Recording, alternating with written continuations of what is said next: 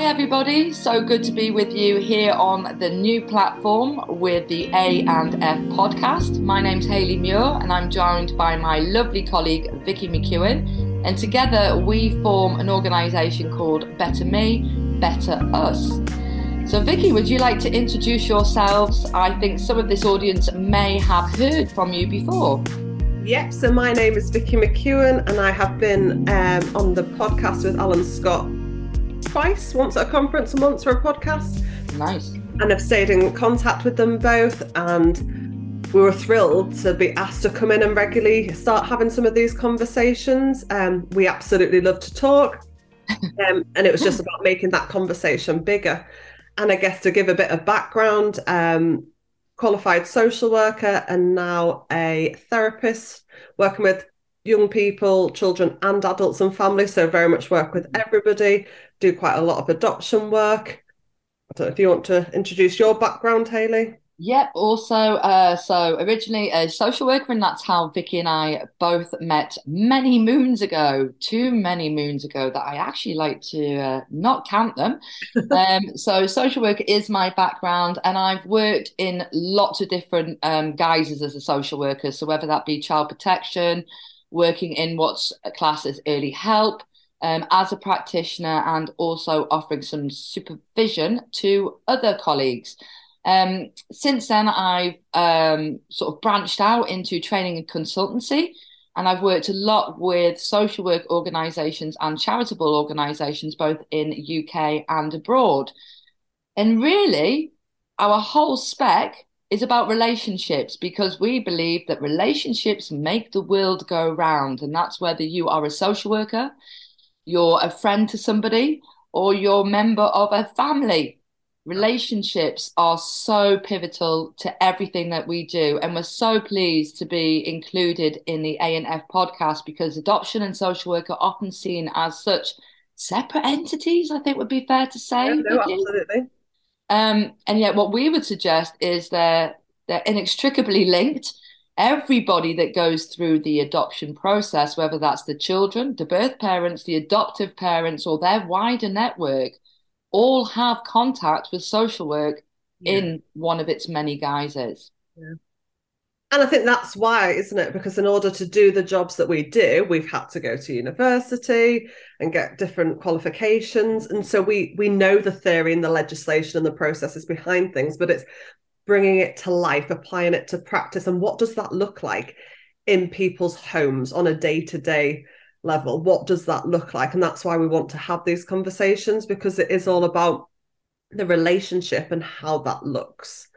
Following on from what you've just said there, Hayley, I think absolutely social work and adoption are seen as two very different things. And actually, thinking about our conversation today in relationships, it is all about working with people, isn't it? In whatever role you are in, you are working with a person, but how that person receives the support massively is impacted by the role that person is in. A child protection social worker is often not very welcomed into a family home, understandably, because... What are you trying to say, Vicki? Understandably, because we're coming in because there's a level of risk and something needs to change. And that actually, for want of a better word, I was going to say forced, and force is absolutely the wrong word. It's not a forced change, but it's very much things need to be done differently to maintain the safety of everybody in this family home. Yeah. I suppose from an adoption side, social workers or professionals, I know when I become involved, the family has wanted that support. They've wanted to engage with that system and those professionals. So it's a very different power imbalance, isn't it, for want of a better 100%. 100%. So I remember as a social work student, actually, one of my roles was doing a report for a step parent adoption. And there was a lot, a sort of understanding within the social work world that, oh, lucky Hayley, the student, she's going to do a step parent adoption, so she'll get some foil wrapped biscuits and a nice cup of tea when she arrives. However, as a child protection worker, that's not often what I got when I arrived. And that power imbalance is still there, isn't it? So we like to think that perhaps it's different with the adoptive parents, but I'm going to guess if you're going through that adoptive process, and I do have some friends that have been through that, you're still very conscious of the decision-making power of that social worker that's coming out to do that work with you, eh? Absolutely. So yeah, those relationships. Yeah, and you just saying there about going to families' home and having like tea and biscuits. Absolutely, there are some families that that wouldn't happen, but it comes to the relationship, doesn't it? I know, and you definitely, I've seen your practice, Hayley, building that relationship with families. Yes, you might not be going out and having you might be having really difficult conversations about risk and about safety and the future of that family and what that will look like. But if you have the relationship, you can have some really, really difficult conversations Yeah. about that relationship and bringing the human and using the right language. Because it's no good coming in and trying to connect with people using all of this jargon. I know now when I read back through children's child permanence reports, and I don't know what they're on about. And Yeah. having got that knowledge myself, and I'm like, well, what does that mean? What does that look like? And especially when we're using acronyms, and it's not relatable, isn't it? Is it? It's not bringing it to life. And it pushes that power imbalance further down your throat, doesn't it? So I'm going to write a very wordy and powerful report about you and yours, which you can't fully understand. So again, I've just disconnected from you, and you're so right because we are very heavily influenced by theory because we have to know the theory in order to get the positions and the roles that you and I have both had.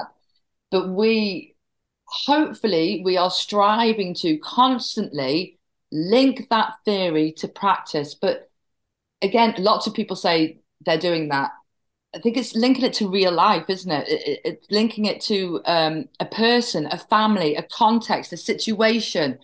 And one of the things that Vicki and I are always saying, and I know anybody that's listening to this that's ever been on one of my training courses, you would have definitely heard it. Say what you see. I stole it from Catchphrase and Stephen Mulhern on a Saturday night. If anybody likes that, hashtag Stephen Mulhern. If you'd like to hit us up, please do. But say what you see. Like you just said, well, they've got challenging behavior. Lovely. So is that child in that family, but they probably look very different. So what does it, if I walked into that family and said, there's some challenging behavior, what would it look like? And even you just saying that, and I suppose some of the conversations over the years that I've had with Alan Scott is that some of these difficulties and situations that families find themselves in are not specific to adoption and fostering.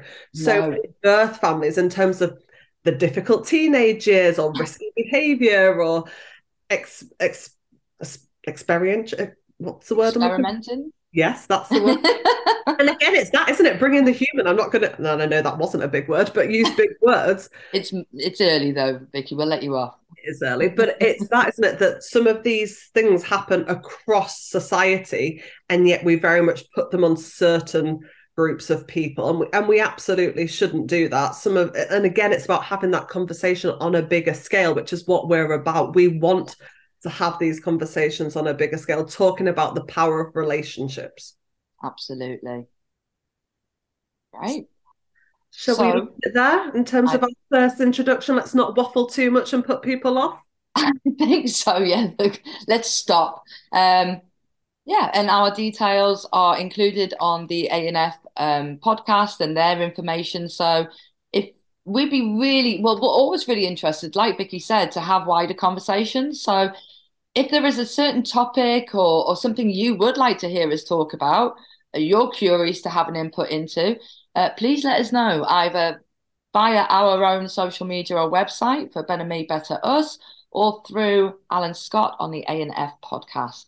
And look forward to being with you all soon. Yes, regularly, hopefully. Yeah. Bye.